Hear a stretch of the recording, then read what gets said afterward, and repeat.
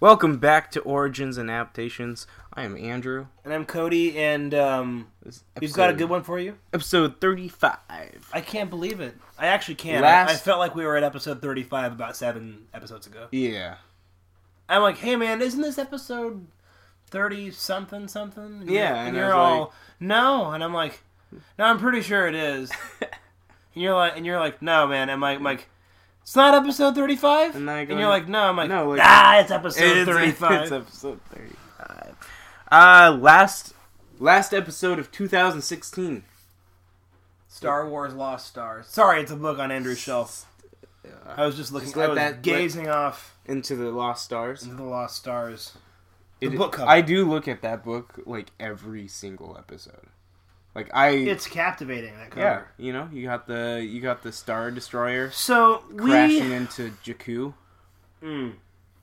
So we have a cool episode for you. I really, personally think this is actually one of our coolest ideas because this is our favorites of the year and and some of our least favorites of the year as far as movies, comics, TV shows. I might have to go out of my way and include a book that really spoke to me this year. Not a self-help book. A book. Did we read those books this year? Well, I didn't read. I know Heir to the Jedi. Was Force Awakens last year? Yeah. It seems so long ago. I didn't read Heir to the Jedi before Force Awakens came out. I know. I don't think I read any of the books before Force Awakens came out. No, I don't. I'm sure some of them. Because I got some of them for Christmas, and then I bought the rest afterwards. Because I didn't want to buy any, because I asked for some, and so I didn't want to buy any until after Christmas. Mm-hmm. Yeah. So I read a lot for 2016 then. You read more than anyone else that I know personally. Comics and novels put together. Oh, yeah, comics, definitely. I'm pretty sure you read the entire shelf of Marvel Comics library. only from the years 1940 to 1970. Fair. True. So, I'm not really quite sure how similar our lists are going to pair up. Yeah. I'm sure there will be some similarities. I'm sure there will be differences. As there always tend to be with you and I. Yeah. Because we are really similar, but I think our brains work differently when we pick our very favorites and our least favorites. Well, and the very favorites come down to the characters who we enjoy more. Right. Yeah. But Absolutely. Before we get into the lists, we do have 2 topics, just little tidbits of news. Yeah. One is at the same time, maybe even slightly before you. True. The first one is Gareth Edwards has confirmed that Disney has a 4K. What? Gareward? No, I was in my head. I was like, what if you tied the ends of those of his names to the different name? What would it be like? Gareward Edwards? Gareward Edwards. That's a weird name. But he confirmed that Disney has a 4K resolution version of A New Hope. So that could possibly mean that Disney is working on a 4K resolution for all of their movies so they can do another release. Yeah, that's... what he really did not cool. say was what cut they are in. Now, let's go full-blown... Premonition. Yeah, premonition. My premonition... Well, you go first. My full-blown premonition. This is a Star Wars dream. This is a Star Wars nerd dream. Absolutely. This is not what I actually think is going to happen. This is what I want to happen. Right. We get A New Hope, Empire Strikes Back, Return of the Jedi, 4K, Blu-ray release package with theatrical cut, 1990s cut, and Blu-ray special edition cut. Right. Of all 3. I'd love it. Boom. I'd love it. $130. Now, you know what would make me so happy about this? Yeah. Now, I know I would do this. I would hope that you, possibly our friends, would join in on this. Watch and compare all three of them. I would. I would do this. Now, I don't know if we'd go episode by episode, probably, and talk about every little nuance that changes, because there are so many. You and I watched the first half or so of episode 4 on Christmas Eve. Yeah. And the sound Obi-Wan Kenobi makes to distract the Tusken Raiders when they get Luke is different than I remember. It's different than the 90s cut. Which is the one that I grew up on. And then the special edition came out a year later, I think. Somewhere around the same time. Because they released... that there was a reboxing of the original movies, but they had made a couple changes. Oh, really? They enhanced the sound and did things here and there. Okay. And then they added CG another time. And then I believe there were at least two more times they changed after they put the special edition CG into the original trilogy. That's too many times. Oh gosh. leave it alone. Well, it's just funny because as a kid I was like, oh yeah, there's 3 versions. There's the one that the theatrical cut, the theatrical cuts that I had seen as a kid, and then the 90s reboxing. So which changed audio and added a scene. The only difference I remember is the Jabba the Hutt stupid song. Like, that's the only thing I can remember being that's the only scene that I can remember being added. That scene, that scene and song was changed in the special edition. So you're probably thinking about the special edition for that one. Do you remember how many versions of the movies you owned as a kid? Is that the only version you remember? So we had VHS copies, right? That was those ones. The special edition did come out when the movies were only on VHS at first. So, and those ones I can remember. It had Yoda, Vader, and Obi-Wan Kenobi on the covers. Okay, so Obi-Wan was on A New Hope. Yoda was on... No. Obi-Wan was on A New Hope. Vader was on Empire. And then Yoda was on Return of the Jedi. Okay. I, for some reason, remember... Because Cameron, my friend, he had... and I remember the tops of the boxes were like pinkish purple. And then the rest of the... So here, I can't really remember episodes 4 and 6, but I know Cameron had the reboxed 90s package of Empire Strikes Back, and that had a Stormtrooper on the cover. And it was a Stormtrooper, now that I'm remembering. Is that what it was? And was Vader on A New Hope? And Yoda on Return of the Jedi? Which makes no sense. Because in Return of the Jedi, Yoda dies at the beginning. Yeah. Spoilers. That was funny. I want to say Obi-Wan Kenobi was on one of them. He may have been on A New Hope, and Darth Vader may have been on Return of the Jedi. But now that you talk about the Stormtrooper, that is coming back. Like, that makes sense.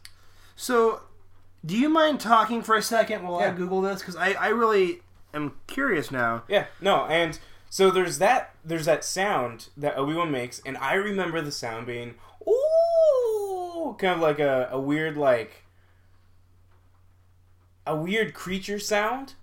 The one that's in the Blu-ray version that you have and that I have, he goes, ah! Like, it's weird, like... Yeah, it's like an animal sound. Yeah. Do you remember... And then the theatrical cut, which we just watched recently, has like a... It sounds almost like a ghost. Yeah. It's like... I actually think the original sound was the best. It wasn't over the top. It was a sound, but I didn't think it was like... There's something about the sound in especially the most recent one, it just sounds way too forced. Yes. It's way too over the top. That is true.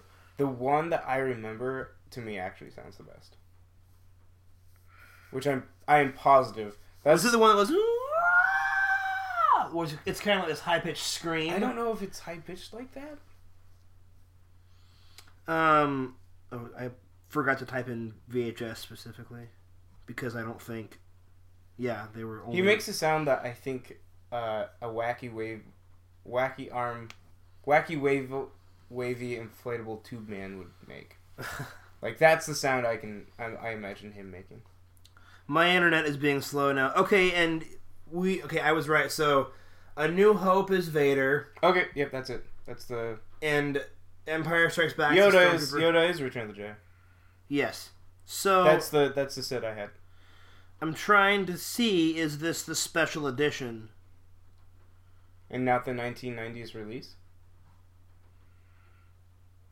Because I'm positive we had that. Here is what you are thinking of, my friend. This one, A New Hope, Obi-Wan is the center, and then these are we had the DVDs of that. Right, these are the special editions, and they redid the posters. They aren't the original. Yes. Yeah, I know that, because A New Hope is definitely different.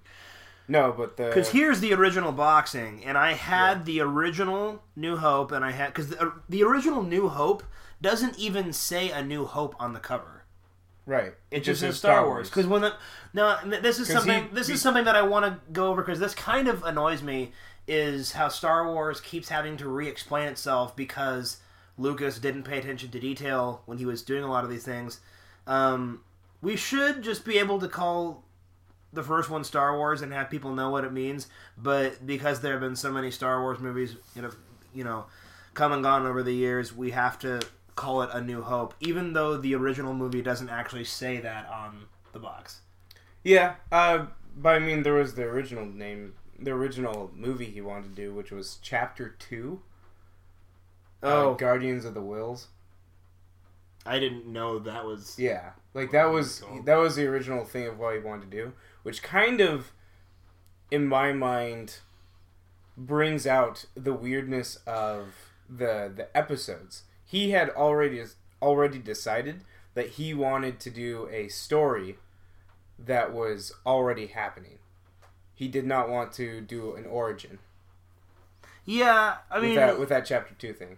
I got the idea that Lucas had a loose backstory in mind, but if you look at the prequels, it's pretty obvious he filled in the blanks and kind of took a lot of liberties. Yes.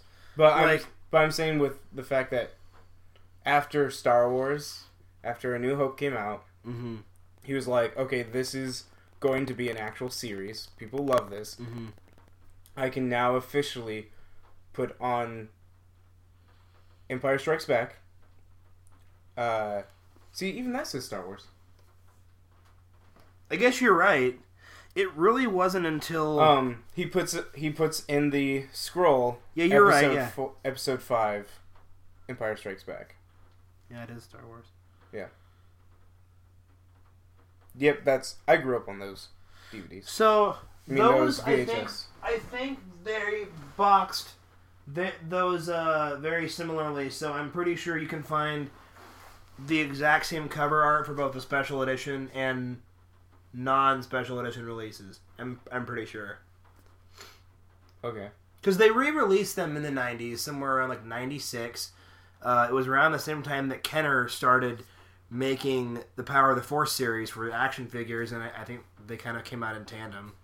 That makes sense. Because I remember when that VHS came out, that they played a New Hope in theaters, and I'll have to ask my brother on this. I am positive though that I have seen A New Hope in theaters. I have, and it was the special edition. I'm pretty sure in the 90s they only put the special edition in theaters. Okay, I've seen that one in theaters. Yeah. I mean, we've already pounded on the subject a great deal. I don't mean to beat a dead horse. I'm just saying that we know it's utter confusion as a Star Wars fan trying to talk about all the different sounds and things. You know, there are so many times I've been watching Star Wars movies with friends and they're like, I don't remember that sound being in there, and I tell them it's probably because the last time you watched this movie, that wasn't the sound that was made. Yeah.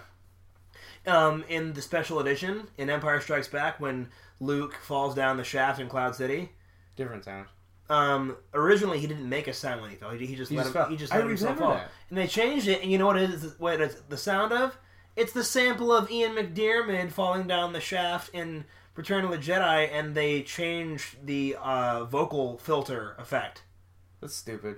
He goes, yeah. I remember him not making a sound. Well, I remember being like, that doesn't even sound like Luke. Yeah. It sounds like an old man. Yeah. because it is. Yeah, I know it sounded like Ian McDiarmid when he falls down the shaft in Return of the Jedi. Darth Vader rises. Lord Vader rises.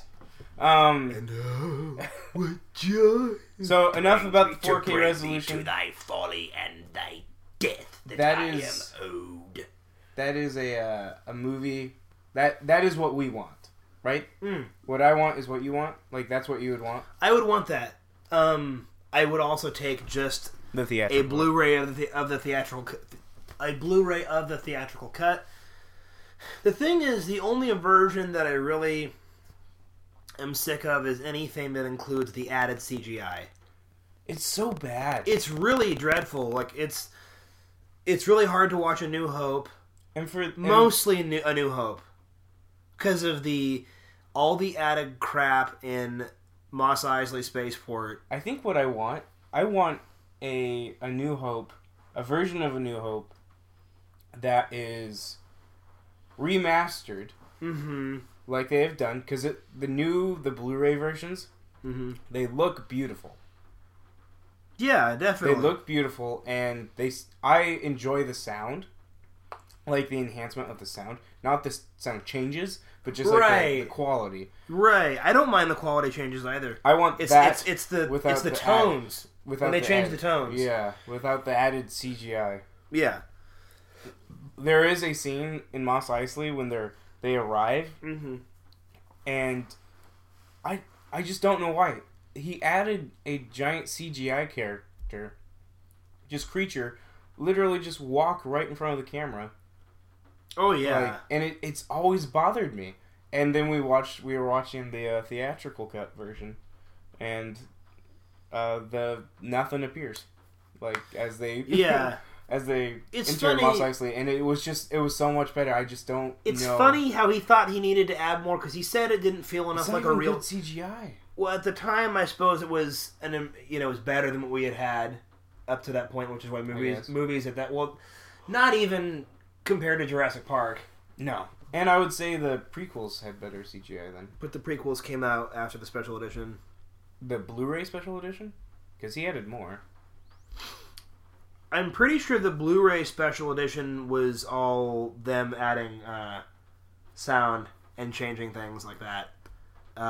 All the CG scenes, like the computer-generated Cy Snoodles and Max Rebo Band in Return of the Jedi, the changing of the Wolfman face dude to that other crazy lizard guy in the cantina scene in A New Hope. All those changes were special editions. Those are all in 1997. Okay. In 1997 was the 20th anniversary. I remember he re-released those. He put them into theater, and of course we all went. We were like, "Oh, this is so cool!" Because it's like Star Wars. It's classic, and it's kind of different. And as a kid, I actually liked the special editions more because it meant more action figures, and there were a couple new characters. Yeah. Well, as a kid, I didn't even care. Right, but there's just some things that are.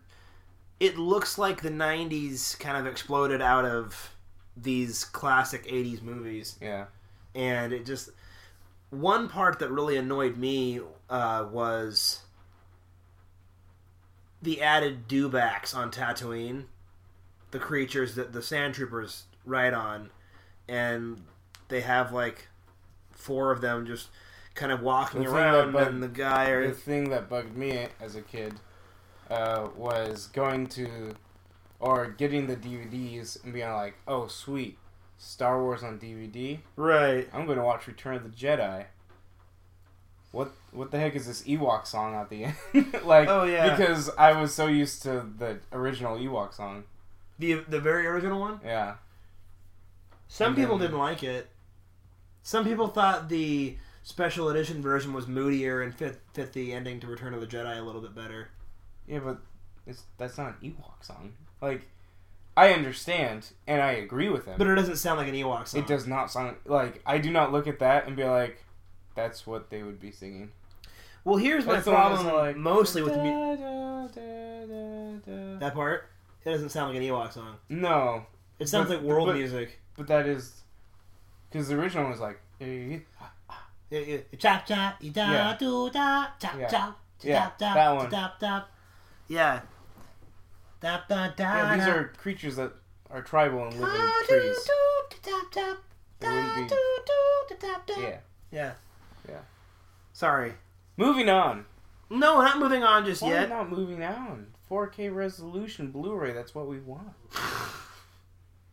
There's a storm coming. You said it was what you wanted. Remember that line from Dark Knight Rises when Selena Kyle's once again I've only seen that movie There's once. A storm coming. It's what you wanted. And I'm just like, I want to go to college and be a school teacher. I've only seen that movie once. You should watch it more now that you have it on Blu-ray. I have it on Blu-ray. Well, so all I'm saying is, ideally, I'd like all three to compare.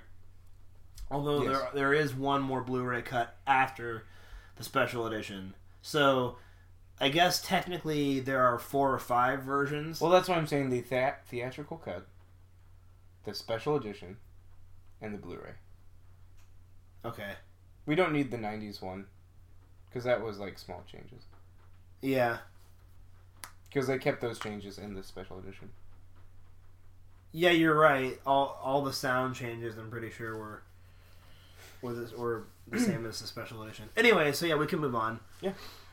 So there was disheartening news earlier this week. Very sad. Carrie Fisher had a heart attack on a plane. She was unconscious, or her heart was stopped for 10 to 15 minutes. Thankfully, someone was able to perform CPR and get her heart beating again. They raced her to the hospital, and she is now in stable condition. But it's just sad for her, because it most likely means her acting career is over. Yeah. And the reason I say that is because any time that the heart is stopped for that amount of time, it's not pumping blood to the brain. Right. And so there's going to be a lot of brain damage. Gosh. And it's just going to be really hard for her. Motor skills are just going to be a problem in general. And yeah, just thinking clearly, it's going to be hard. I think something similar happened to the great comedy actor Dudley Moore in the 90s. He had health issues, and I'm pretty sure one of them was a heart attack and being basically comatose for too long. And he had such a hard time controlling his body. And there was footage of him like struggling with a cane getting out of a car and like walking on the sidewalk, and it's like, yeah, it's sad when that has to end. Well, it's the same thing with Tim Curry. Really? Tim Curry had a stroke just recently, and so that's why he hasn't. That's why he's been doing. How did that pass through? So that's why he's been doing voice animation, or voiceovers, because he can still do his awesome voice, but that's so sad. I can't believe that. I can't believe that I let that go over my head. Yeah. Because I really like him a lot. Yeah, he's awesome. I follow a couple... I feel like... Because I think I follow some page that every now and again posts Rocky Horror stuff. And I feel like they should have posted something. Well, I feel like this was like 5 years ago. Oh, okay. Yeah. I didn't realize he had a stroke. Yeah. He still does good voices, like on Young Justice. Yep, and then he voiced Darth Maul. No, not Darth Maul. He voiced Palpatine. In Season 5 of Clone Wars. Yeah. Yeah. Well, I'll say a prayer for Carrie Fisher. Yeah. And keep her in your thoughts. You know, the one positive thing that I have to say about that, though, is apparently General... Leia. Organa. General Organa. I was going to say Organa. Her role is pretty important in Episode 8, which is already filmed, so she will have that memory. So Adam Driver has said now, he's spoken out now twice about how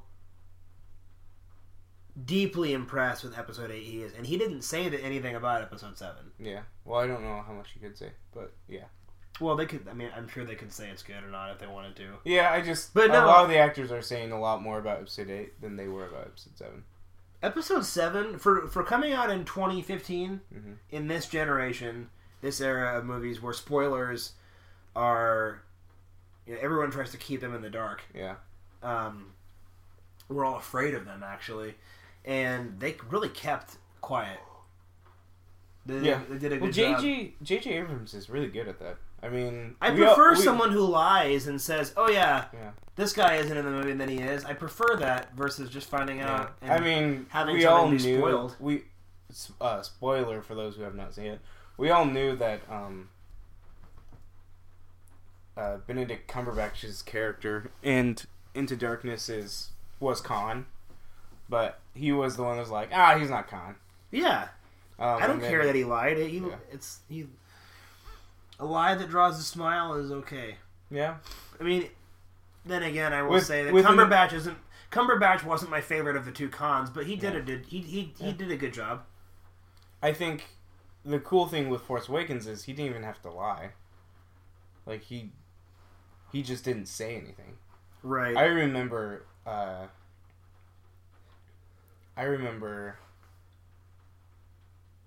Harrison Ford couldn't even say anything. Uh-huh. Like, no one could, which is crazy. These are the only movies where I know this. So I remember Harrison Ford on Conan O'Brien. Oh, I love that. And I can't... Segment. You know what I'm talking about? Yeah. And I can't remember how long before Force Awakens came out this was, but Conan said, I have here $100 bill. That's what it was, right? Yeah. He's like, $100 bill if you tell us one thing about Force Awakens. And then Harrison's like... Or had they even come out with a name yet?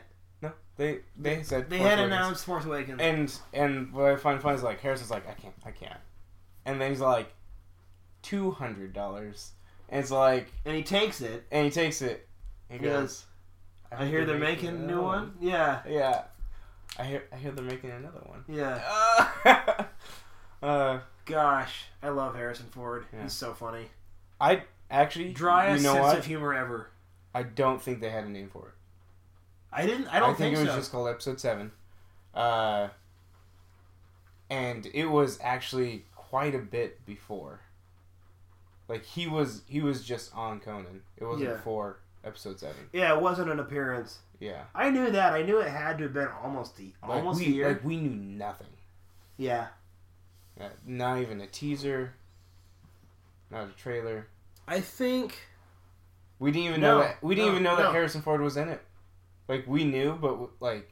as fans we knew. Yeah, but we didn't really know. That's why Conan was asking. He's like, just give me something. And he's like, I hear they're making another one.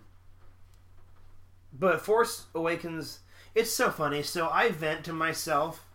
I think I was driving in my car today, and I was like, gosh, it pisses me off so bad that people want to crap all over Force Awakens because the plot mirrors the first movie.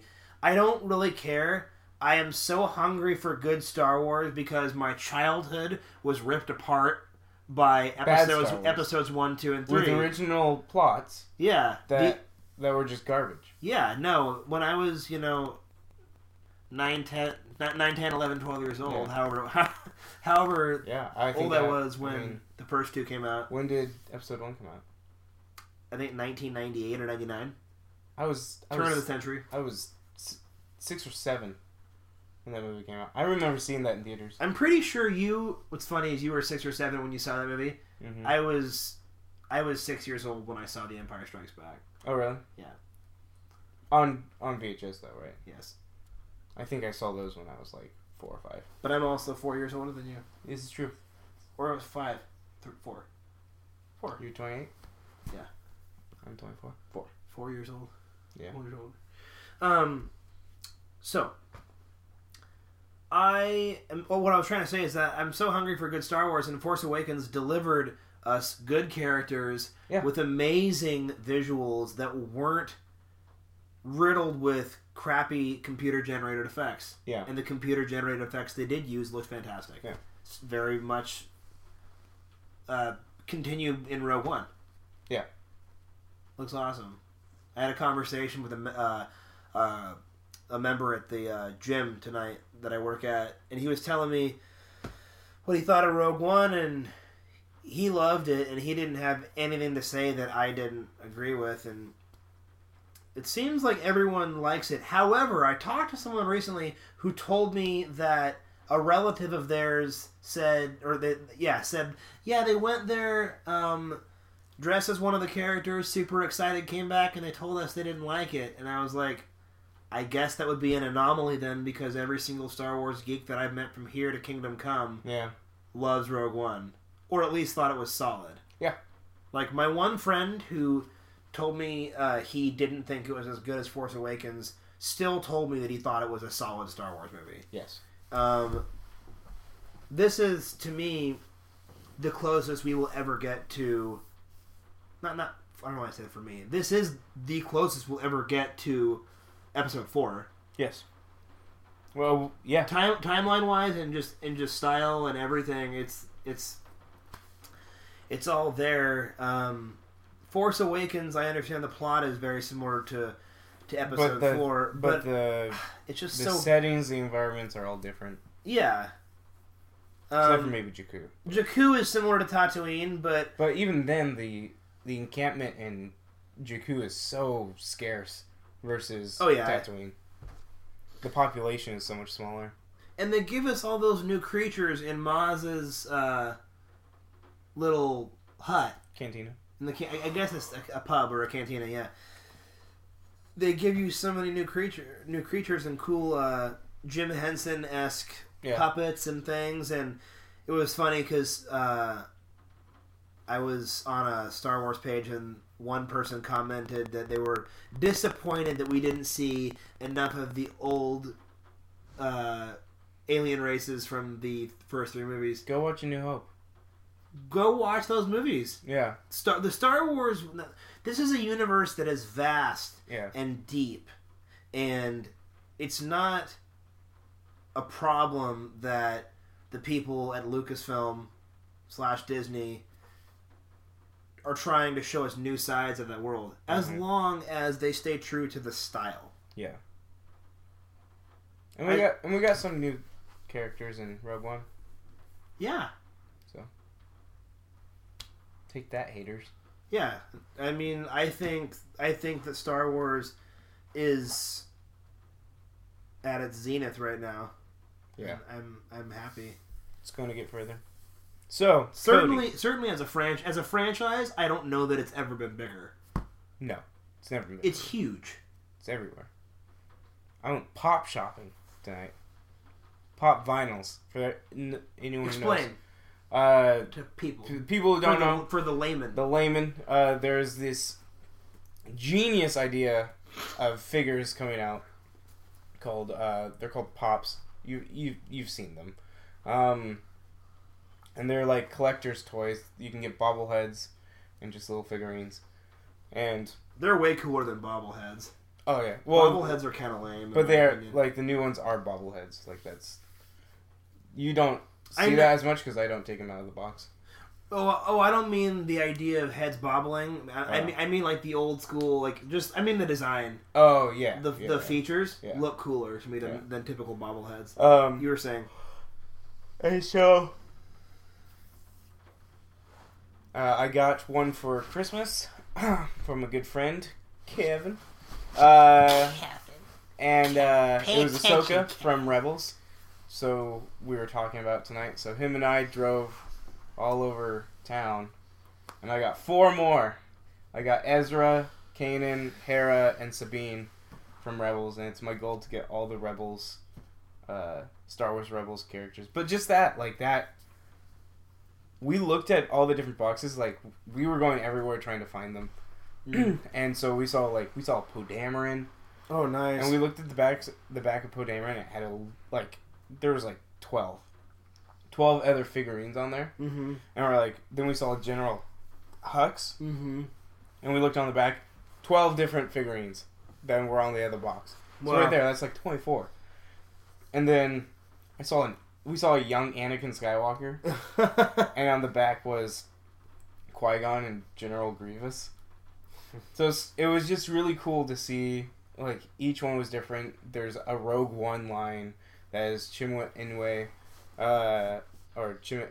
and there's Baze, Cassian. There's 3 different Jins. Different ones? Yeah, different variants. They had Darth Vader from Rogue One. They had the AT-AT drivers with the red helmets. So, it's big, the Star Wars merchandise. It's everywhere. I mean, I bought Star Wars cereal. Remember that? I do remember that. Yeah. Has anyone seen a pod race? I'm a pilot, you know. No. Yes, sir. All my life. What's up? Yes, sir. Yeah. Yes, sir. I'm a pilot, you know. Yes, sir. Have you ever seen a pod race? No, sir. No, that's pod race. We've been a set of no transmission. I think you have. Bye. Bye. I think the problem in the universe right now is no one's willing to help each other. Yeah, and then also, Darth Vader, are you an angel? Are you an angel? So we're talking about something Star Wars related. Yeah, it's a voiceover of Anakin, young Anakin, over Darth Vader from A New Hope, and it's hilarious. It's pretty brilliant because the part where Princess Leia walks in and she says Darth Vader, he goes, "Are you an angel?" And then he starts they going live on the moons of Vega. Yeah. I think. And then she's like, I don't know what you're talking about. I don't know what you're talking about. And then he starts speaking in the language that Sebulba speaks. Yeah. And he's like, Tiloma Chupa Chapa Chowa. And she's like, I don't know what you're talking about. I'm a member of the Imperial Senate. And then he's like, Iloma Nupa Deba Slaymo. And she's like, Thank you, Your Highness. Thank you. Yeah, it's good. Go check it out on YouTube. I just explained way too much of it. Yeah. It'd be way funnier if you hadn't heard all that. I'm sorry. Way to ruin it, Cody. But you know what? Isn't ruined? Our favorites of 2016. Okay, so this is cool. We are discussing our favorite movies, comics, and TV shows of this year, and we're also going to slide in our least favorites as well. Yes. And we'll probably slide in some honorable mentions. Absolutely. And I think the way I go about discussing my favorites, might be a little different than yours. Meaning I might actually, I don't know, haven't decided if I have a tie or not. Yeah. But you go, lead us on through the purple rain. I think we should do each subject off and on. So, cool. My favorite movie, and this isn't favorite movie, like as in overall movies, but my favorite geek comic book movie 2016 is definitely Civil War. And big reason for that is my boy Spider-Man. Woohoo! My boy Spider-Man. Give it up for the loaf. Yeah. Why did I say the loaf? The Holland. Give it up for the Spider-Man. Yeah. I think the reason the loaf that it's up there, like Rogue One would definitely be up there, but the fact that Tom Holland's Spider-Man and Peter Parker just made me so happy, and I was legitimately just smiling the entire time he was on screen. Yeah. It solidified that. Like, all my worries, everything about this new Spider-Man coming in, like, that was the moment where I went, okay, Marvel, you could make the most generic thing ever, and I'll give you money to go see it. Well, yeah, the kid's perfect for the role. Yeah. And so that's... I will say he as Spider-Man is as perfect as Chris Evans as Captain America or Robert Downey Jr. as Iron Man. He is... Or Cumberbatch as Doctor Strange. Yeah. Those are all perfect castings. Hemsworth as Thor.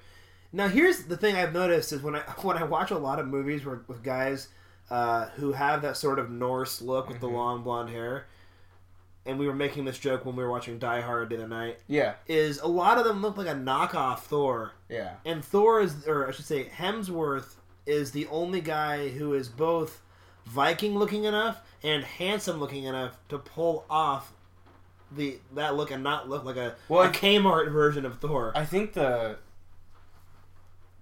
biggest thing that they've gotten right is every time everyone uses like pure blonde. Like, they go pure blonde. Mm-hmm. Where, with Hemsworth, it's like a dirty blonde. Like, it is very blonde. Right. But there's darkness to it. It's not complete what they call towhead. Yeah, which a lot of Norse had. Mm-hmm. Like, they weren't Aryan. And so there was a lot of depictions of Thor other than the Marvel universe. Mm-hmm. He's giant, like he's just huge, like jacked, and he has a giant beard, and it's a brown brunette beard, and he just has long hair, and he just drinks a lot, and he eats a lot, and he just murders everything. Mm-hmm. And so the blonde hair Thor is a very Marvel comic book thing. I mean, I will say though, the Norse were fairly blonde still. Yeah, there was a lot of blonde Norse, but the thing that I like more about the Marvel adaptation, a lot of the Marvel adaptation, what I like more about Marvel's adaptation of the character Thor is he is a more noble character. I would say yes. Like he starts off being a vain, prideful guy, but he is humbled. Mm-hmm. And my knowledge of the Norse god is he's kind of a prick. Yes. For lack of a more eloquent term. Yeah. But yeah, so Ultimate Thor is kind of weird. It's a different take on that character, which is funny because Ultimate Thor is actually the character design of Ultimate Thor is what they based Hemsworth off of, and also him not having a secret identity. Yes, but the way they do the character is different. Yes, is it because isn't the Ultimate Thor one of the versions of him where he is a drunk, or Ultimate Thor is a drunk? Yeah, like he just drinks all the time. Yeah. But anyways, back to Marvel. They've just done some solid casting choices, and I would say kind of like when I saw that Robert Downey Jr. was cast as Tony Stark, I'm seriously excited because, like you said, this could be an average movie, but Tom Holland as Spider-Man is perfect. Yeah, and Tom Holland made me realize I didn't like Andrew Garfield that much. I thought I did at the time. Yeah, and I didn't. I don't know why. Like, you were the guy who didn't like Andrew Garfield much from the beginning. And I liked him because he was a better Spider-Man than Tobey Maguire. And I will say that, here's my deal. Comparing Andrew Garfield and Tobey Maguire as Spider-Man is very much like comparing Christian Bale and Michael Keaton as Batman. Christian Bale is easily the better Bruce Wayne. Yes. Michael Keaton is easily the better Batman. Yes. Andrew Garfield, clearly the better Spider-Man, but Tobey Maguire is so much better as Peter Parker. Oh, yeah. It's just the dorkiest Peter Parker in the world. Yeah. It's beautiful. Yeah. And it's really weird, and I don't think it's not Andrew Garfield's fault. First of all, the script, poorly written. I think Andrew Garfield could have done a really loserish, nerdy Peter Parker. Mm-hmm. I think he could have done it. I'm not bagging on the guy's acting ability. No, I think he's a solid actor. Yes, it's definitely the way the character was written. They made Spider-Man a romantic comedy with action thrown in. Yes, which it's not. It's supposed to be a tragic comedy with action thrown in. Right. But yeah, no, that movie was just bad. So Civil War. Civil War is good though. That's your fave. And Spider-Man was good.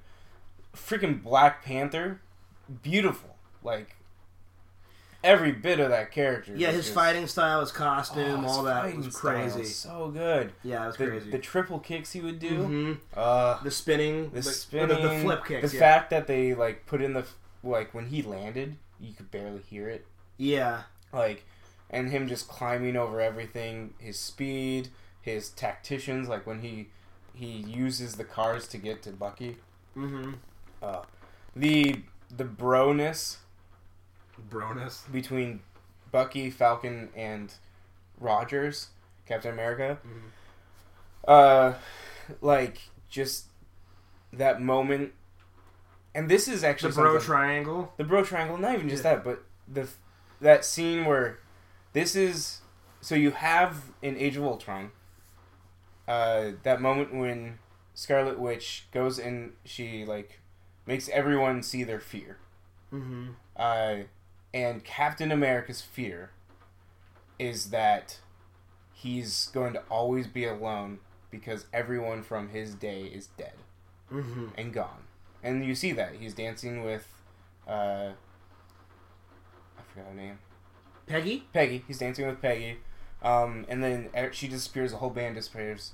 And in his mind, his life that he knew and the era of which it was, like they had the band and everything, is gone. And he'll never get that back.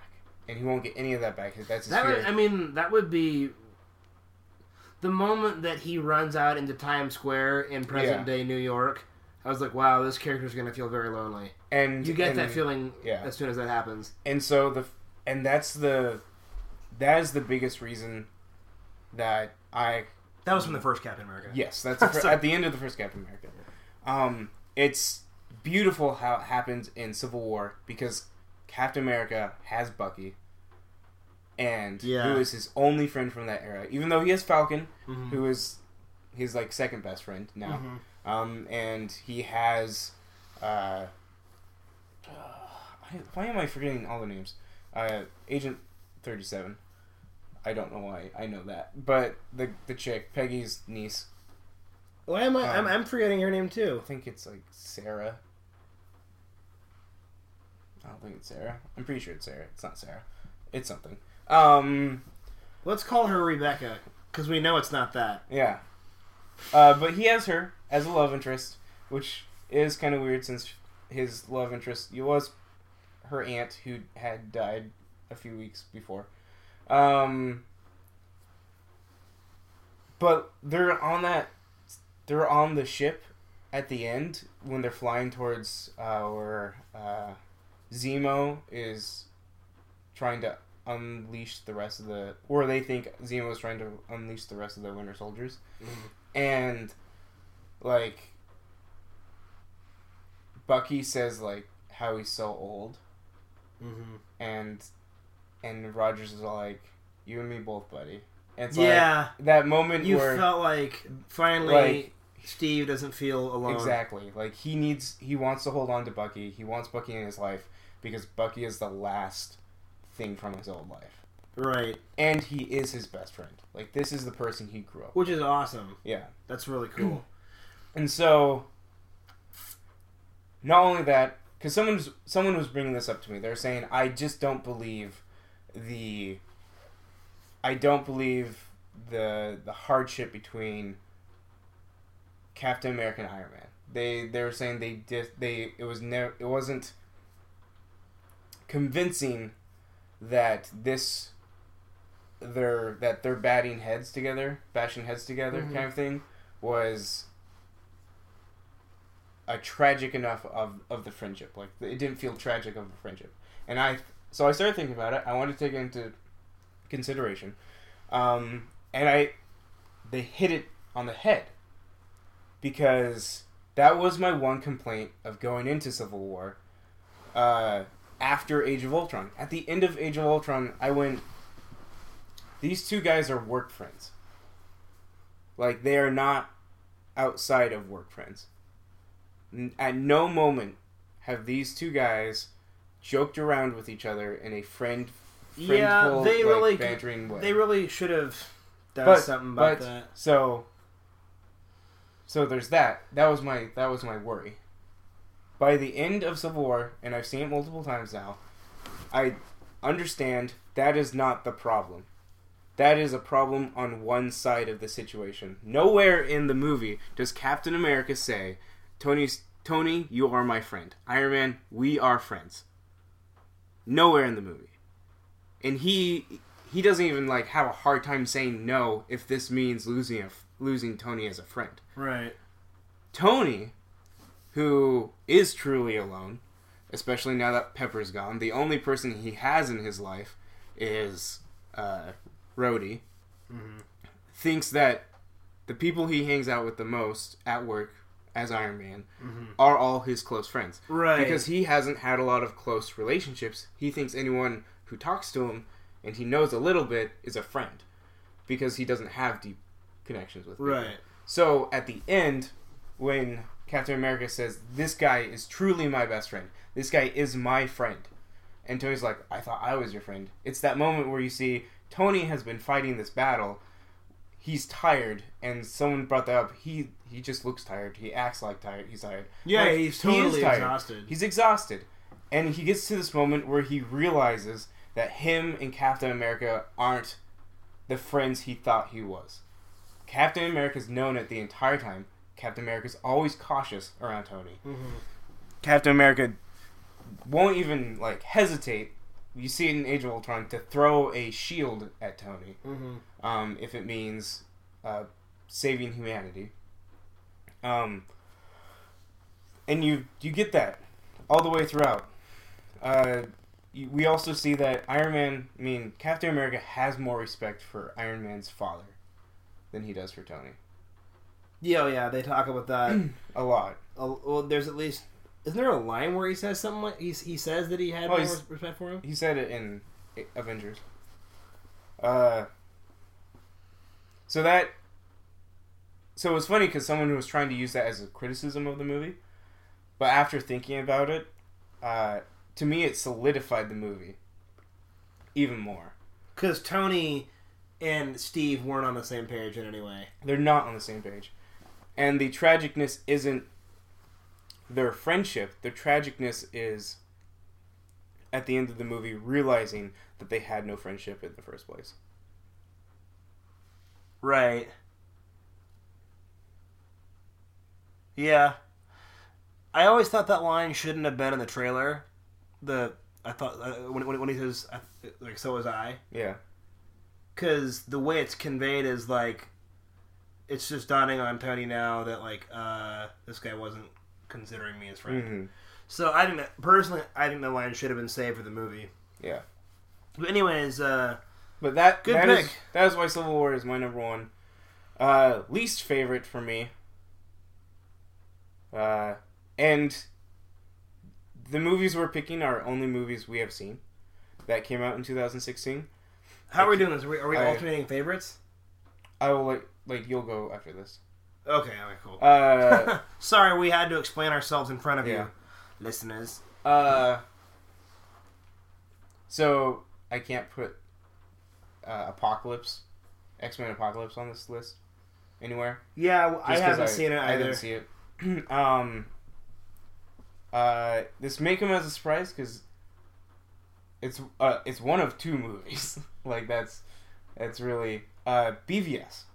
BVS was one of your least favorites. Yes, it was my least favorite. The reason Batman vs Superman, as much as Suicide Squad is a terrible movie, and I wanted to leave halfway through it, I didn't have high expectations for Suicide Squad. And so, for me, for Batman vs Superman, the amount of disappointment I had coming out of that movie, and you saw me, afterwards. We saw it together. Yeah, and Ben and I weren't as disappointed as you were. And I was distraught. I was so disappointed. And it's the reason why is because I didn't have expectations going into the movie, so I wasn't there to be awed. Mm-hmm. And so I was able to pick out all the flaws as they were happening. Mm-hmm. And pacing is a really big thing with me with movies. If you can't get the pacing down, it bugs the heck out of me. Mm-hmm. There was that. Character choices for almost every single character, except for two, did not scream, these are the comic book characters that you grew up on. Right. In any way whatsoever. And that hurt a little bit. Just with... Especially coming from Marvel movies, which... I know you're explaining, because this is your movie. The one thing I gotta say that was really a letdown for me with BVS was, well, A, Lex Luthor. Yeah. But B, honestly, Henry Cavill being so glum all the time. And then, honestly, no one's pointed this out. Everyone keeps pointing out how Lois Lane needed to be less of a damsel in distress. I don't really care about that because Lois at times kind of was that. Yes. In the comics. Let's be real. Be real. She was that almost 100% of the time. Well, not 100% because she was out in the field getting her hands dirty. Yes. But she would get into trouble. Yes. My problem is, and I'll just backpedal a little bit. Am I the only one who thinks that Amy Adams doesn't feel like Lois Lane? She doesn't seem I liked her in Man of Steel. I liked her okay in Man of Steel, but in this one, she didn't even feel like Lois Lane to me. Yeah, with BVS, I am that way, and it's her personality just didn't seem like BVS. The weird thing, her BVS, her personality didn't seem like Lois. To you me. Could take out Lois and the entire plot line with Lois, and the movie would not be affected in any way. No, all it did was kind of make the plot line a little more contrived. It was like they're trying too hard to make these two plot lines coexist. Yeah, literally the one with Lex and the one with whatever her reporting work on the side was. Remember that? That was tied to Lex. Yeah, it was tied to Lex. I'm just like, why? Like they did all of this big stuff, and it's like, oh, we might figure something out, and then at the very end, you just figure out that Lex was behind it all. And I was just like, oh, okay. We kind of figured. So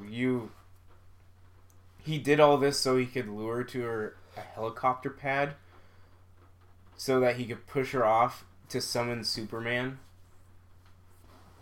then go fight Batman. It's just weak. In under an hour. Man, yeah. And the whole time I'm just like, why does she care about bullets that are untraceable? And then I don't know. It was like that bugged me. Lex Luthor bugged me. Superman bugged me. This is the most depressing Superman we've ever gotten. Oh yeah. And he's a depressed Superman. Yeah. And it's just like that's depressing to watch. Yeah. Crack a smile. The beauty of Superman. You can have the most depressing movie in the world. Yeah. But Superman not being depressed, filled with hope. Right. And you can make a beautiful Superman movie. Because that is the beauty of Superman. He is the Boy Scout. He does not give up hope. He always fights, and he does it with a smile. He will save anyone. He will save a cat from a tree and give it to an old lady with a smile on his face. He was saving people from burning buildings. And it was like, I hate this. I have to keep doing this. They don't even care. Yeah, Superman, that's not his attitude. Yeah, Superman never did anything for the attention of people or the praise of people. Like, he just did it because he knew it was the right thing to do. That last word you used there was perfect. Superman was not about praise. The fact that this Superman was a Superman who felt like, oh, I'm unappreciated. That's just not who he was. Well, and the problem also, is they put him into a universe where that was part of the plot line, and sadly, that's kind of new territory. We haven't seen Superman in a movie universe or in any version. I guess a little bit in Kingdom Come, where the world was like unsure of what was going to happen again. Because when you think of the old Superman movies and the old comic books, the world worships Superman. Yeah, he's the Messiah of the DC universe. Yes, and I think they just they could have done a good job with this, where Superman is, he's under pressure, he's under fire from the world, but he does it with a smile on his face, and they did a 180 on that, and they had him be depressing, and it was just, it wasn't the best fit for Superman, and I'm just, their take on him wasn't. I also feel like they just forget in this movie that Superman has X-ray vision. Oh yeah, there's so many scenes in this movie that would have been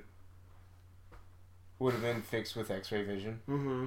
Like the fact that Alfred is able to find his mom's location before he can. Oh gosh, I know. Yeah. And then there were a lot of problems. Wheelchair scene in the courtroom. If Superman would have scanned the room with his X-ray vision, he'd be like, "There's a bomb in that guy's wheelchair." Like throws the guy out the wheelchair. I hadn't even thought about that. Yeah. Yeah, it's almost as if we've forgotten that he has other powers besides strength and flying. And the laser eyes. Which they don't use too often, but... They used it in the Zod fight, or the the Doomsday fight quite a lot. I guess you're right. And then but they mostly just have him beating the crap out of people. As much as I loved Ben Affleck's Batman, I still can't get over the fact of just how brutal he was. Not just the brutality, but the carnage. That's what I mean. Yeah, but the brutality is there because I think of the hand-to-hand combat. Like, he was just brutal. Yeah. I mean, I guess with the brutality, I don't mean the hitting. Yeah. I mean the unrelenting firing of his Batmobile's machine guns. The machine guns, the towing a car to the point where it's just exploding all over the streets. The stupidity of putting a tracker on a truck and then immediately chasing down the truck. Yeah. Like, that doesn't make any... Really? I was confused. I was like, why is he following the truck? I was actually excited. I'm like, oh, he's putting a tracker on a truck? He's going to be, like, all detective mode? He's going to, like... Yeah. He's going to slowly figure out where this is going. He's going to then, like, go inside the building and do research. No, I'm just going to put this on it and then start shooting everyone with machine guns. Yeah, and then the fact that Batman's detective work was all done through email. Oh my gosh. That's a little lame. Yeah. The one good Batman detective scene in this movie was at the party. Yeah, that was pretty cool. Yeah. Where he acts all Bruce Wayne-ish. Yeah. No, Affleck, I have faith in him making the Batman movie. Yeah.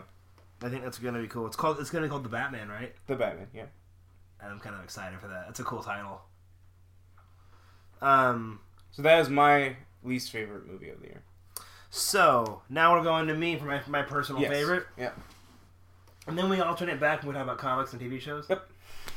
We get to talk more about ourselves this episode, really, than any we ever have. And that's saying something because we have indulged before. Yeah. So, I understand that Batman vs. Superman is a more important movie. Mm-hmm. Now we're talking characters. We're talking concepts. Yeah. Batman vs. Superman. Mm-hmm. Should have been the greatest superhero movie ever made. Should have been. Should have been. You were excited for it. I was excited for it even though I understood that there was a very, very strong... Or, pardon me, a very, very solid possibility that it wouldn't be very good. And originally I came out of it less let down than I thought I was going to be based off of the opinions that I had heard from everyone else. Mm-hmm. I remember when I was talking to Ben Schultz after we came out of the theater that night, he told me the same. He told me he thought totally disjointed. There were a lot of problems. Lex Luthor is terrible. Overall, still kind of a fun movie. Now, the action sequences in Batman's fight scenes, as I've said before on the show, at least a couple times, or on the podcast rather, are fantastic. And reminds me so much of Arkham City, and I love the costuming, and I thought all that was cool. I thought the movie was weak, and it was very disappointing. However, it is not my least favorite movie of the year because I'm pretty sure I felt the way about Suicide Squad that Eminem felt as the way Eminem felt about boy bands in the late 90s. Like it was just a waste. Where he has a line in the song where he says, "I just sit back and watch and get nauseous," and that's how I felt when I watched Suicide Squad. I was like, I need a stiff drink and to go home to my room and think about things because this movie was so much... It had so much of what I don't like in this generation of society. Hollywood. Yeah. I mean, Hollywood is kind of a reflection of the extremity of society. And before you go on, Cody is more forgiving of movies than I am. In almost every case. Like, I'm more critical. And my scoring for movies is usually lower than yours. Would you say? Yeah, absolutely. I was just letting you talk. I gave this movie like a 4. No, you gave it a 5, didn't you? Oh, did I give it a 5? Yeah. I then changed it because then I talked about how I kind of just wanted to leave halfway through. And then someone said, you don't give a movie a 5 if you want to leave. So I was like, I'll knock it down. I said that. Okay. I said that, yeah. So I knocked it down to a 4. Cody gave it like a 1. Which is rare. Like, this is rare that Cody gives a movie a worse score than I did. I just... Did you have anything more to add? No. Okay. That's the anecdote. No, that's true. I remember walking into Andrew's room and, where we do our podcast here, and my head was hung low, my shoulders slouched, and I was like, man, that was... I was worried that you were going to like it. No. You were worried that I was going to like it? Yeah. I was worried you were going to come back and be like... I was honestly... 6, 7, agony through it. I just thought so many of the lines were bogus. Like the part where... There's just this exchange between El Diablo and Deadshot where he's like, you gotta let that demon through... what does he say? He's like, gotta set that demon free. I say, and he's like, I'm cool, homie. And just like their banter that was meant to like make them seem, I don't know, because they're both from the streets. Yeah. I don't know. It was just like, we're from the streets. Which is funny because Deadshot is not from the streets. I know. But he was in this. Yeah, I know. He wore a pimp hat and a pimp coat. Cody, this movie is so bad. It made me want to laugh more than it made me get nauseous. Where I really got nauseous was... Now, I love classic rock, but by like... the 8th classic rock song snippet in a row, I was like, okay, what is this, 92.3 KGON? Yeah. Like, we need to hear... Yeah, like, so there's that, and then... objectively, I will say that, like... Objectively, this is the worst movie of 2016. Suicide Squad. For geek or superhero movies? Yes. Possibly. Subjectively, it's not for me just because of the disappointment of BVS. Like, that was my least favorite experience. Mm-hmm. Suicide Squad, don't get me wrong, listeners, Suicide Squad is a worse movie. I am saying that right now. It is so bad. So, I have here a little list. A, B, C, D. Okay. Good. Alphabet. Just so you guys know that I'm organized. Glad you got the letters in the correct order. I did get them in the correct order this time. That's good. So, A. Yeah. The story didn't really make sense. No. I was never convinced that this villain and this premise was a problem that needed to be solved by a group of homicidal criminals. Mm-hmm. Street crooks, essentially. Yeah. Harley Quinn going up against a supernatural character makes no sense at all. None. Okay. B. I want to talk more about that story after all. We can keep going. No, I'm just listing it off. B. Terrible computer graphics and generation. Yeah. I think... What the hell is the name of the villain again? Enchantress? Enchantress. I always want to say Temptress, and then I'm like, no. That's... Giving her too much credit. Yeah, Enchantress. Her stupid little dance at the last half hour of the movie. It's the entire time. Did she do that the entire time? Yeah, as soon as she becomes like... But you see it the most the last 40 minutes of the movie. Right? Anytime it shows her, she's doing that stupid dance. Well, okay, so that the dance was dumb, but it did not help how cheap and corny the special effects looked. Yeah. And along with terrible CG, I will include overuse of slow motion, as BVS suffered from as well. Oh my god. BVS suffered from it more, I think, but yes. But my problem with Suicide Squad was them using it to intensify moments that weren't really that intense. Yeah. And like I said, Enchantress is a lame villain, so that for me that's letter C. Mm-hmm. D was the repetitive gratuity of Harley Quinn's body and making her this really sensual character. My problem with... I had a problem with DC just making Harley Quinn more sexualized in the last 10, 15 years. in general as a kid who watched the animated series where Harley Quinn was first introduced. Yeah. Because even though she's a psychopath, she has this underlying influence, or not influence, this underlying innocence that kind of derives from the character who she was before the Joker corrupted her. She has this kind of naivety to her. And I thought that perversion of the character and having her lean forward or backward and close-ups on her butt and everyone stops and stares and she goes, wait, huh? What? Me? They did that like 6 times in the movie and they just tried they were just reaching and they tried way too hard to sell the sex in this movie with her. And I get that Margot Robbie played her and I get that Margot Robbie is a gorgeous, gorgeous woman. I'm not saying that's not the case. I'm just saying they didn't really need to do that, and they could have even made her sexy and appealing without being as tacky as they were. And actually, that's what it comes back to. At the end of the day, this movie, the stylization of it, how they tried to make it very urban and kind of hip-hop influenced and you know, very ghetto and ratchet and just kind of grimy, but in like a, I don't know, in like a cheap gangster movie kind of way.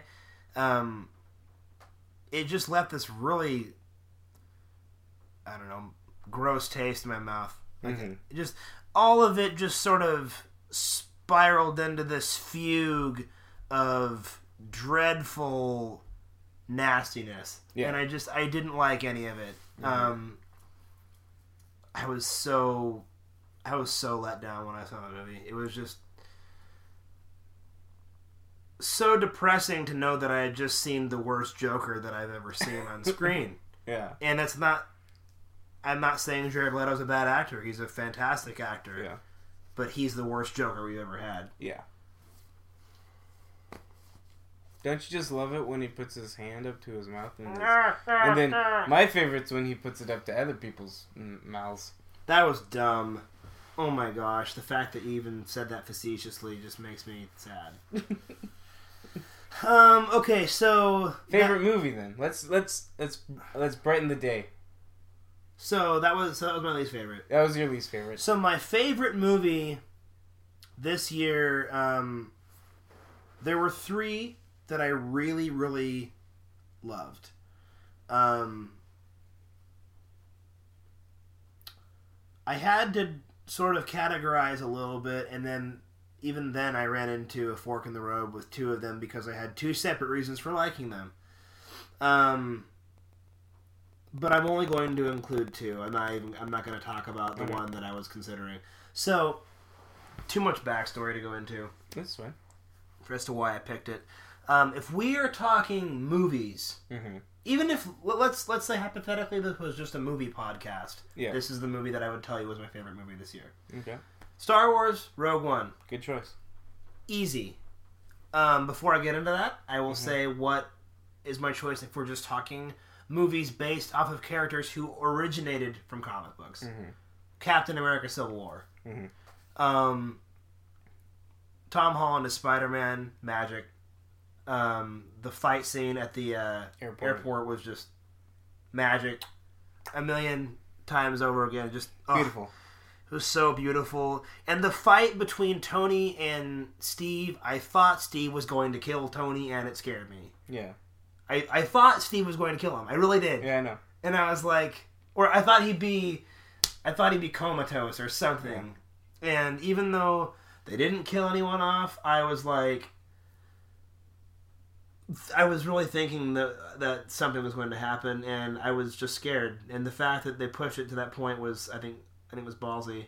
I know some people think it wasn't ballsy enough that there wasn't, because was it Falcon? Rhodey, who maybe for a second you thought he was gone. And we just found out he was just in critical condition, and he's So I know some people thought it wasn't ballsy enough that Rhodey didn't die. I don't have a problem with characters not dying. I don't think that is what was needed to push the story along. I think they rattled the cage by pushing it to the point that I seriously thought Steve was going to murder Stark in that last fight. It pulled on my heartstrings, and it really got me thinking about all the things you talked about with Tony and Steve, and I don't need to get into that anymore. But I liked it for all the same reasons you did. There's a lot of reasons to like that movie. It's a very easy movie to like. Yeah. Star Wars Rogue One. Now, we already talked about this movie, so I don't really feel like I need to go into... recently. We very recently discussed this movie. I don't want to go into too much detail, but one thing that I thought was so beautiful about it was they could have given us a movie where they had a good story, but maybe they got the plans and it didn't leave off in the area in the spot that it did. Mm-hmm. And it wasn't just this is how the plans were jettisoned or how the transmission was set. Mm-hmm. It was truly pressed up, right, knocking on the door of the beginning of A New Hope. Yeah. And the way they did that setup made watching A New Hope the other night more enjoyable for me. Yeah. The fact that they made a Star Wars movie that made watching my favorite Star Wars movie better, it reinvigorated my love for A New Hope even more. Yeah. That was a treat. And they gave us these beautiful characters who, though they're not in the rest of the movies for, obvious reasons, you really felt for these soldiers and these spies who were working their asses off to preserve freedom, or restore freedom to the galaxy. Yeah. And, like I said on the show before, it was, it's the first time where I felt whoa, it's a science fiction fantasy setting, but you really are fearing for the lives of these people as they're running from a guy with a lightsaber. Yeah. Yeah, so... Rogue One, man. Good movie. Go see it. It's in theaters. Yeah. And Civil War is on Netflix, so watch that too. Or buy it. I couldn't believe that, then you told me that it's the Disney Netflix thing. Yeah. Disney's gonna own the world. Yep. Disney and Google. Yeah. So moving on. This one's probably going to be shorter, which is favorite TV shows and least favorite TV shows. Now, you could probably guess what my favorite TV show of 2016 was. Your favorite TV show of 2016? Yeah. Agents of S.H.I.E.L.D.? Yeah. It was. I was pretty sure that's what it was. I loved Daredevil Season 2, but for me... I wish you wouldn't foreshadow. But for me... Oh my gosh. But to me, I do think Season 2, as much as I love Punisher, was weaker than Season 1. As a whole. There are parts of Season 2 that are infinitely better than Season 1, but as a whole, it's weaker. Agents of S.H.I.E.L.D. just is solid. It is solid. And we talked about the end of Season 2, or Season 3. We're on Season 4 now. Season 3's ending was incredible. Incredible. One of probably the best TV show season finale I've ever seen. That's what you were saying. And most emotional. Just amazing. And then Season 3 is off the charts awesome. Season 4. I know I keep saying that I need to actually... Season 4 is off the charts awesome. Go ahead and watch it. But... You really need to go ahead and watch it. And then my least favorite would probably be... I watched an episode of Supergirl. And I was done after the one episode. The one episode, huh? Yeah. So Supergirl would probably be my least favorite. So, my very favorite was Daredevil Season 2. Yeah. I'm not really convinced that I enjoyed season 1 more. I get that it was a more perfectly made season. Mm-hmm. I get consistency wise it was, and honestly, like Elektra, I'm not a huge fan of Elektra in season 2 of Daredevil. Yeah. Not because I thought it was terrible. I just the moments with Elektra weren't my favorite moments. Yeah. That doesn't change the fact that out of all the shows that I watched in 2016, Daredevil wasn't still my favorite. Yeah. I think that was it Charlie Cox? That's his name? Yeah. Charlie Cox and John Bernthal and what's his Henson, the guy who plays Fulton Reed in D2 and D1 and D3. Foggy. Yeah, I know Foggy. I just don't know the actor's name. I couldn't remember his name. Anyways, Fulton Reed. Yeah, Fulton Reed. No, I just thought that those 3 guys in season 2, were so solid, and Deborah Wolf was good as well. Deborah Ann Woll. Yeah, she was good. I liked her more in season 1. This is true. But also season 1 had the great acting from Rosario Dawson. Yep. Isn't that her name? Yep. Yeah. She was fantastic in season 1. Best part of Luke Cage, in my opinion. Was she? Did she end up being in that show? Oh, that's right. You didn't watch that. Okay, so that brings me to this. So I watched 3 episodes of Luke Cage, and I'm sorry, folks. I just felt no need to go on. Mm-hmm. So for a couple reasons, when I was watching it, I happened to be listening to a lot of rap music at the time. Mm-hmm. And there's 2 reasons why this affected my distaste for the movie. I had kind of warned myself... TV show. I will say the quality of it is very movie-like. Yes. The production, maybe more than Daredevil, it looks very much like a movie to me when I watch it. Yeah. Daredevil and Luke Cage, to me, just the production's amazing. Yeah, Netflix TV shows overall. But I couldn't bring myself to go past the 3rd episode because no matter what I did, no matter what mindset I tried to put myself in before I'd watch each episode, it just kept depressing me because it didn't feel far enough from home. I had been listening to a lot of like gangster rap, and I have friends who are interested in the whole social justice movement going on right now, and a lot of just the idea of gang violence, and especially having to do with minorities in the cities. It just felt like, in a way, and this sounds weird, maybe insensitive, but it felt almost too close to home, like too relevant, and it was just depressing to me. Oh, okay. And when I can't escape a little bit when I'm watching fiction, if it's just making me sink, I'm not interested. Also, I didn't like that villain had Biggie Smalls on his wall, because Biggie Smalls, in my opinion, is one of the most overrated rappers of all time. Okay. Not that he's not still a fantastic rapper, and I will challenge anyone on this. So, I'm more of an East Coast fan of rap. Okay. Which is interesting, because Biggie Smalls is a West Coast rapper. Or, pardon me. You know what?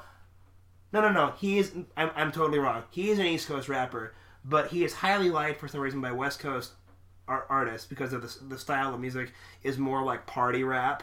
More like, boobs and beer. Yeah. Whereas, like, people who usually are into the East Coast sound are really into guys like Nas and the Wu-Tang Clan. Mm-hmm. I just think it's funny because they were in Popstar. Yeah. So, anyways, at the time... And Wu-Tang... No, Method Man. Method Man's in Luke Cage.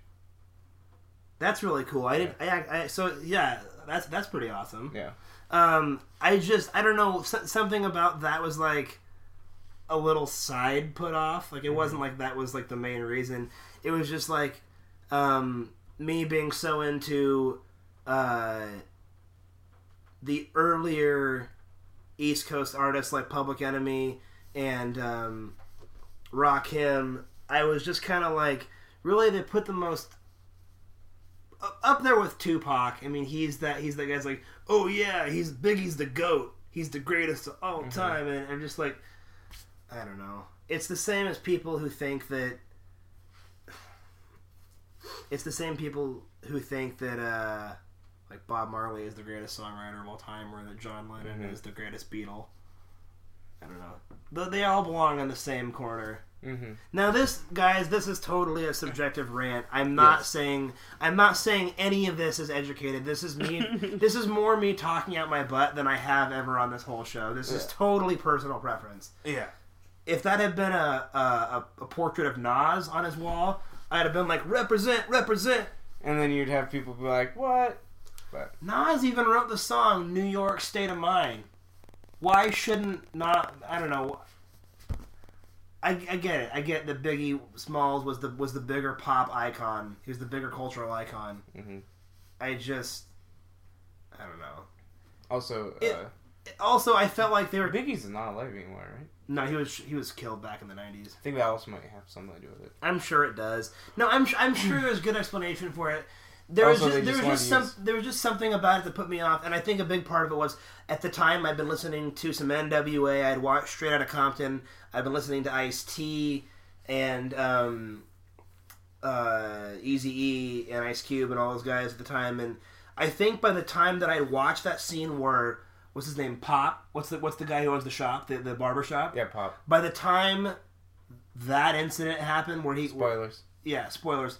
When that happened, I was like, you know what? I think I've had a little too much gangster life in my own, and I kind of need to get away from this. At some point, I might go back and revisit Luke Cage. It just was not my personal favorite experience of 2016. So anyways, makes sense. Yeah. Luke Cage. Then, on to the final moment, which is comic books, which is what we're all here for. My favorite comic book is the one that made me tear like a little baby. I thought you were going to say tear up, tear down, tear sideways. What were you going to say? Tear like a little baby. Tears coming out of my face. Flames on the side of my face. It's just so hot. Heaving breaths. Rebirth. The DC Rebirth. And not just the run, but the single issue that came out.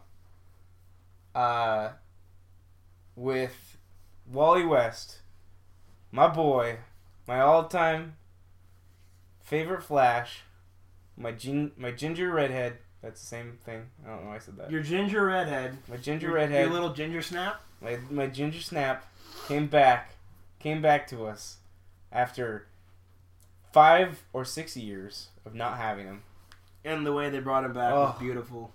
That scene with him and Barry Allen. That was one of my favorite moments, for sure. And then having I love that. Aquaman propose to Mira after 5 or 6 years of them not being together. Mm-hmm.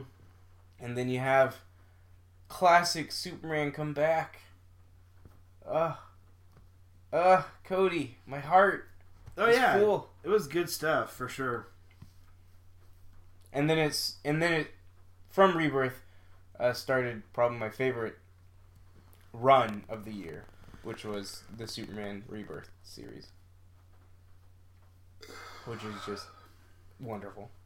That's your favorite? Yeah, but the Rebirth single issue, the DC Universe Rebirth, is definitely my best of the year, 2016. My least favorite was Angela. It's a Marvel title, Angela. Something. I don't know. Asgard. It's lame. It's dumb. It's. Well, you've read so much this year that I don't know that I could count on anyone to keep track of it. Yeah. You might need to have a bookkeeper or something. Yeah. Yeah. Like literally a comic bookkeeper. I stopped reading Marvel Comics because of this one comic. Mm-hmm.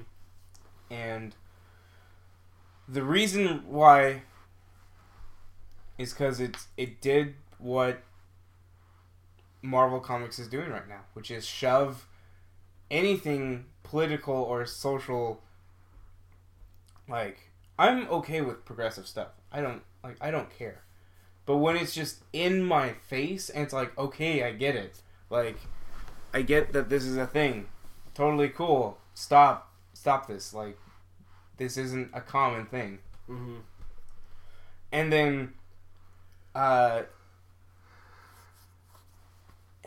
I don't know. Just I read like 3 or 4 issues, and by the end of it, I was just done. Mm-hmm. I didn't like the character. To me, what's her name? Angela. She was introduced, I want to say, in Guardians of the Galaxy. And you find out she's actually the half-sister of Thor. And she's really cool. She's a really cool character. And I thought she was a cool character in Guardians when I was reading. Mm-hmm.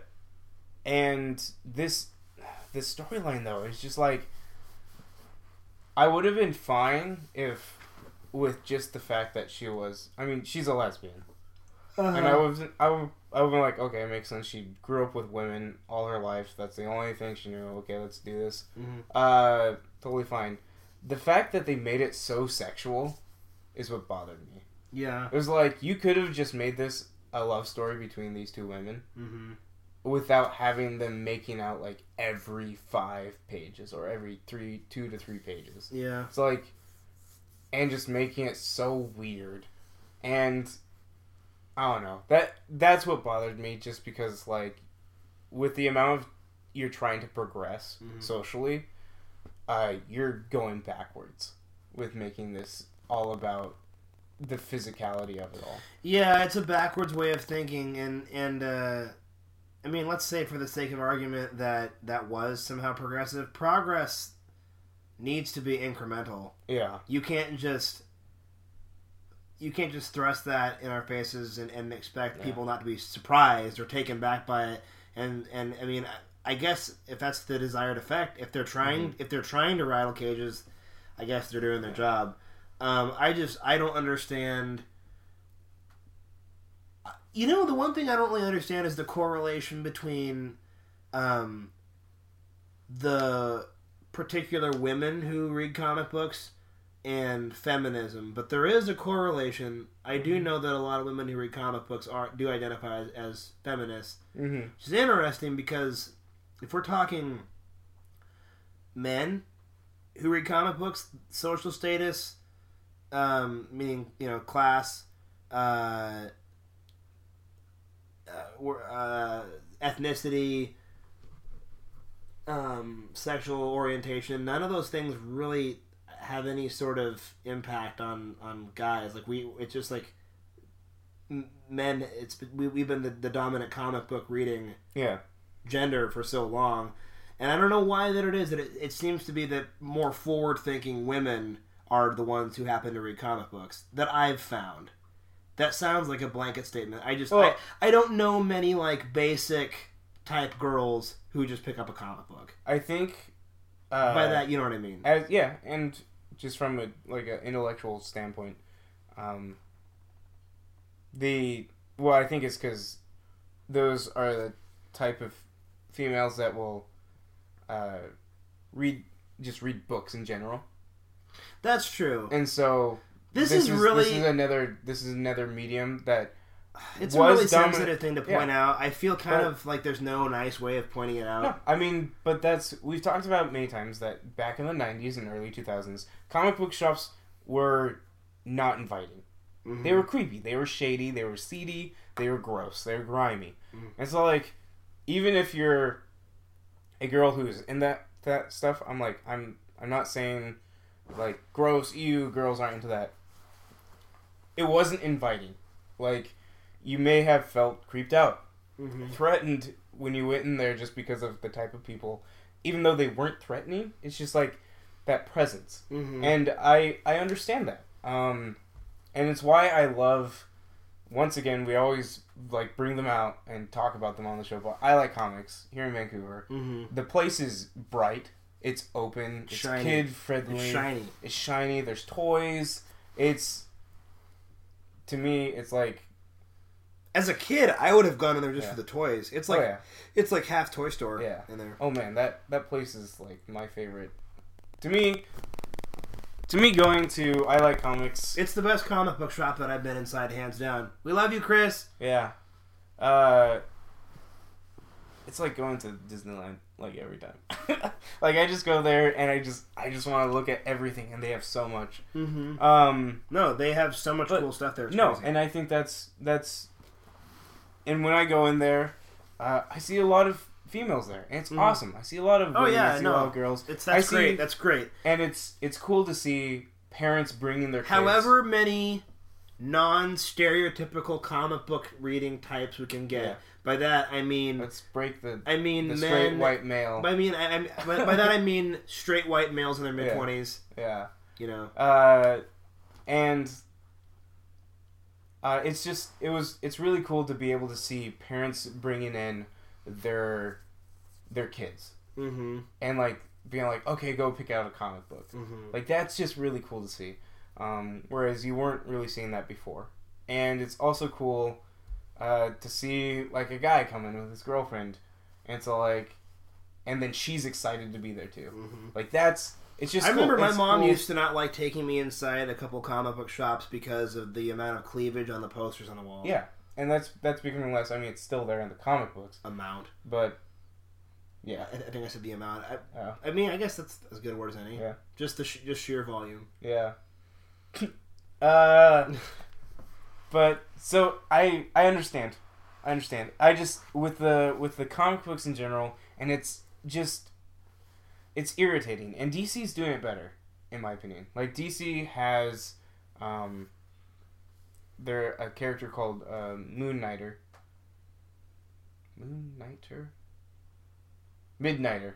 And he's gay, and he's kind of like the gay Batman. But he does have a power, which is he can replicate. He can like foresee any move you're going to do, and so he can combat it.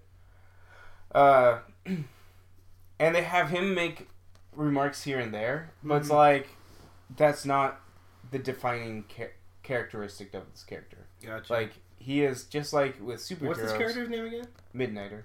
I haven't read anything. And I mean, also has the most hilarious bit where it's Midnighter finds out it's in the Dick Grayson run, and Dick Grayson has this thing that kind of messes with faces, so that way you can't see who they are because they're spies. And Midnighter's like, "Oh, that's Dick Grayson. I'd recognize that butt anywhere." And it's it's just like that moment, but that's a theme. That's true. That's a theme of DC Comics with Dick Grayson, is that he has the best butt in the world, and all the females know it, and all the gay males know it, and all the artists who draw him know it. Yeah. But it's like it's just in your face with Marvel. Like every single Marvel comic is just like, hey, we have gay characters, and it's like, okay, it's like. Doesn't make the quality of writing better. Yeah, it's like I just wanted to know.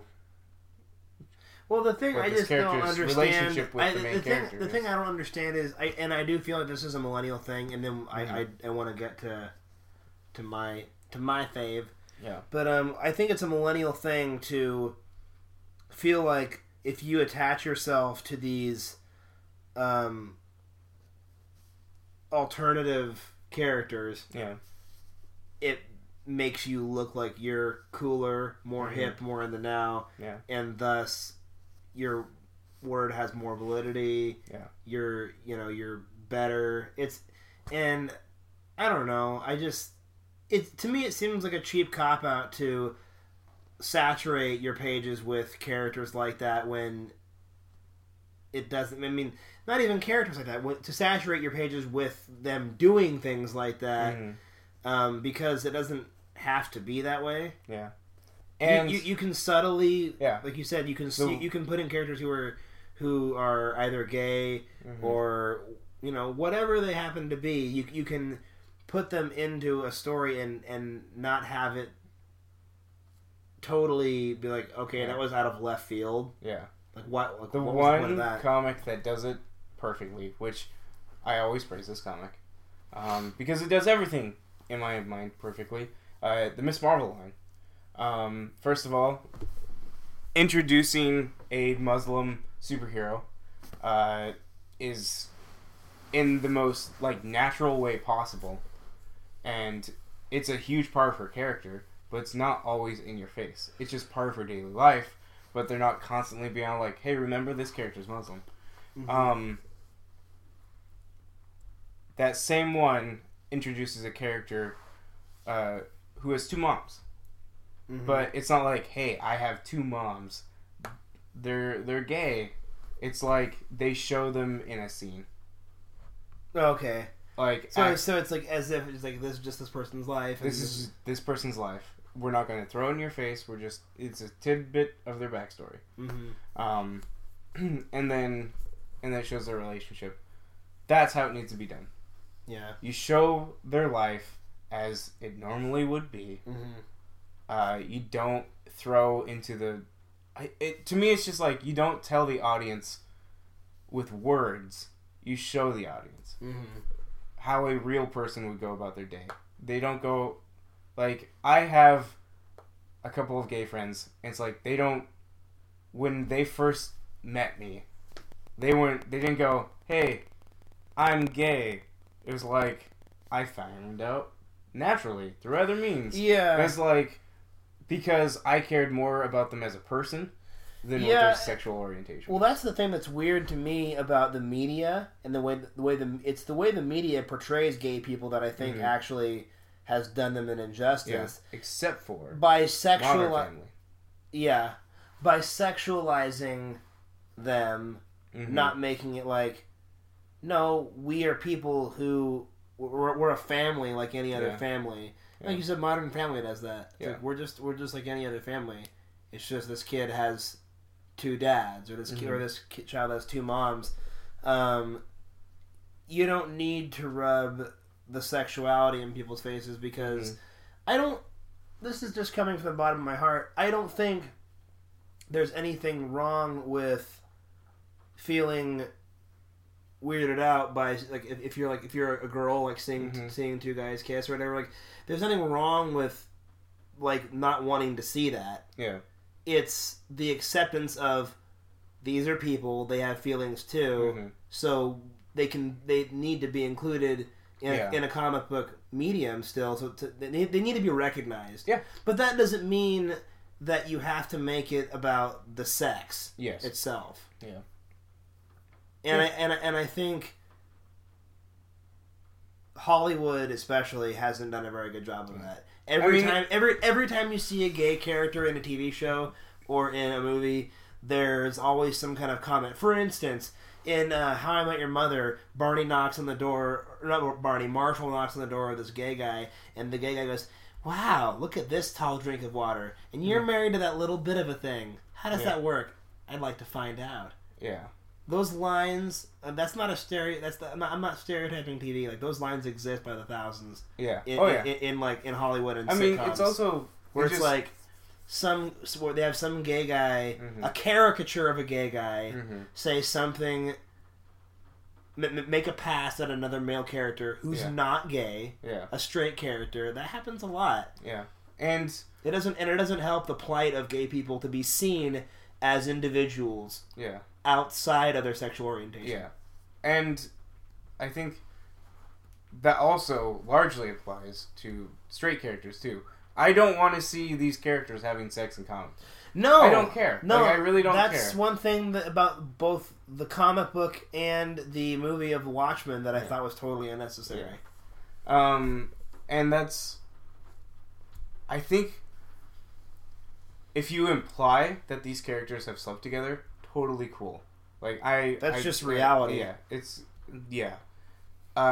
be creative. Yeah, doing the whole you see naked backs, you see just the butts, And I sound super conservative right now, and it's weird. No, I know, and honestly, I felt that I felt that way a little bit in the Alien Covenant trailer.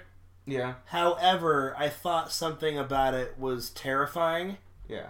And that captures the spirit of the franchise. Yes. So I didn't have a problem with it. That's cool. I don't know how you felt about it, but I thought the Alien Covenant trailer looks amazing. Yes. I'm not trying to badmouth that. I think it's fantastic. I think Alien's a fantastic franchise, and I'm excited that it's picking up. But no, one point, like one example is the Flash TV show, where Barry is dating Linda Park, who. I didn't mention this when we were watching it, how much it bugs me. Oh, yeah. But Linda Park is Wally West's wife. Oh, yeah. Like, that bugs me. Like, they took... This show is ruining my character. Like, I still love The Flash. I still love the TV show. But it just ruined Wally West. And, but yeah, he lays out this huge, awesome date. It's like, this is... I would go on a date with this guy if I could do what he wanted to do. And so and then she's like, or we could just stay here. Yeah, and then she jumps his on bones. Literally, like she jumps him, and it's just like. And then he had this great date planned out for them, and then she does that, and then he has to bail, and we're supposed to feel sorry for this weak, shallow character who just wanted to jump Barry's bones. Yeah. And that was a little annoying. I agree. Yeah. So the constant sexualization of characters in comics and in movies, it's it's all Hollywood, and it's the part of entertainment that I don't like is gratuity, and that's my problem with Suicide Squad. Does the gratuity? Yeah. So in a nutshell, go read DC Rebirth and Ms. Marvel. So my favorite reads of the year, or my favorite read was what I read the first, I don't know how many issues. I think I read at least 12 or 13 issues of Star Wars. Yeah. And I thought those were all amazing. I need to carry on. I think the Obi-Wan diary entries were this year. Oh, okay. Yeah, I don't know. I thought they did a good job carrying on with what would happen after episode 4. Mm-hmm. It still wasn't. I didn't quite like those issues that I read as much as Heir to the Jedi, which is my favorite thing that's come out Star Wars wise in the last year or so. Mm-hmm. I mean, I love Force Awakens and Rogue One, but my least favorite, I don't really have a least favorite because the only things that I've read this year have been things that I liked. Yeah. Like I was saying earlier, like I really liked MMPR and I really like Star Wars, so I suppose by default Darth Vader. But then Darth Vader's solid, man. Darth Vader is actually, it's more well written than MMPR. I think MMPR is more of it's a nostalgia trip for me. Yeah. And it is done really well. There's more explanation.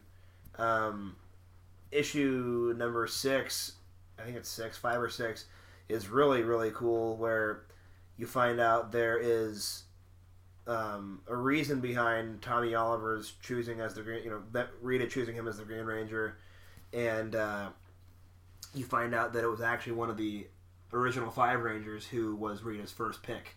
Yeah. Based off his cunning in battle and how he single-handedly took down one of her monsters, and who it is who she was going to pick for a Green Ranger would shock anyone who is familiar with the old show. So yeah, that about covers it. I don't have an actual least favorite, but I suppose out of what I read, the least well written would, I think, be Power Rangers, just because Darth Vader and Star Wars were the only other current things that I read this year for very long. Besides reading the one shot of DC Rebirth, which was epic. Mm-hmm. I didn't read any of the Rebirth runs. But yeah, I think Star Wars is my very favorite. I just need to pick up. Yeah, I got a little Star Wars out there for a little while. We all did. Yeah, but now I'm back into it. I'm back at it. How many books did I read? I think I read 5 Star Wars books. Did you read... You never read Weapon of the Jedi, did you? No. You never read Heir? I'm halfway through Heir. You might have to read the beginning over. Do you remember it very well? Yeah, I remember where he left off, yeah. I kind of want to read the synopsis again because I'm sure there's a lot of things that I forgot about. Yeah.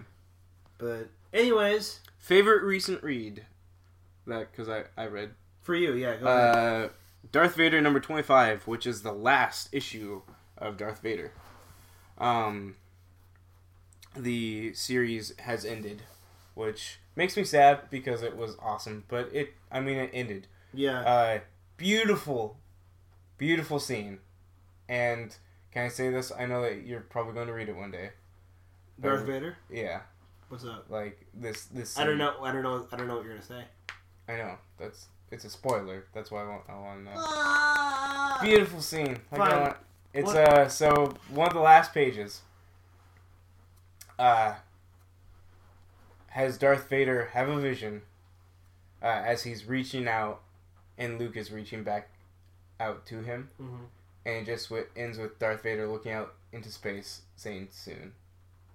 Oh, wow. And it's like this moment where Darth Vader wants his son to join him. Mm-hmm. And not not the way that Palpatine wanted Anakin to join him, but as, this is my son, mm-hmm. I love my son, mm-hmm. and I want him to be by my side in mm-hmm. evil. No, like in Empire Strikes Back as a kid, I didn't buy it, but Vader really meant it when he said, "You can destroy the Emperor. Yeah, you can overthrow him.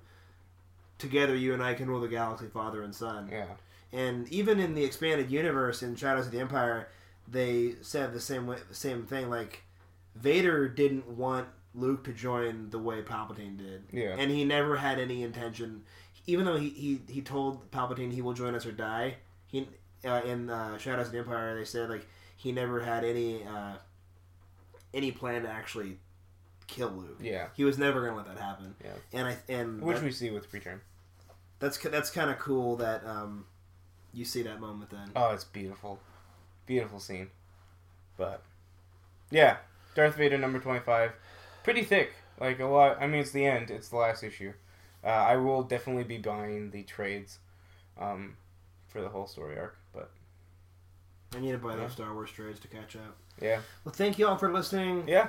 You can find us on Facebook.com/Origins Adaptations, and our Twitter handle is O&A, O&A, at O&A if you want to tweet at us with any comments. But yeah, thank you guys.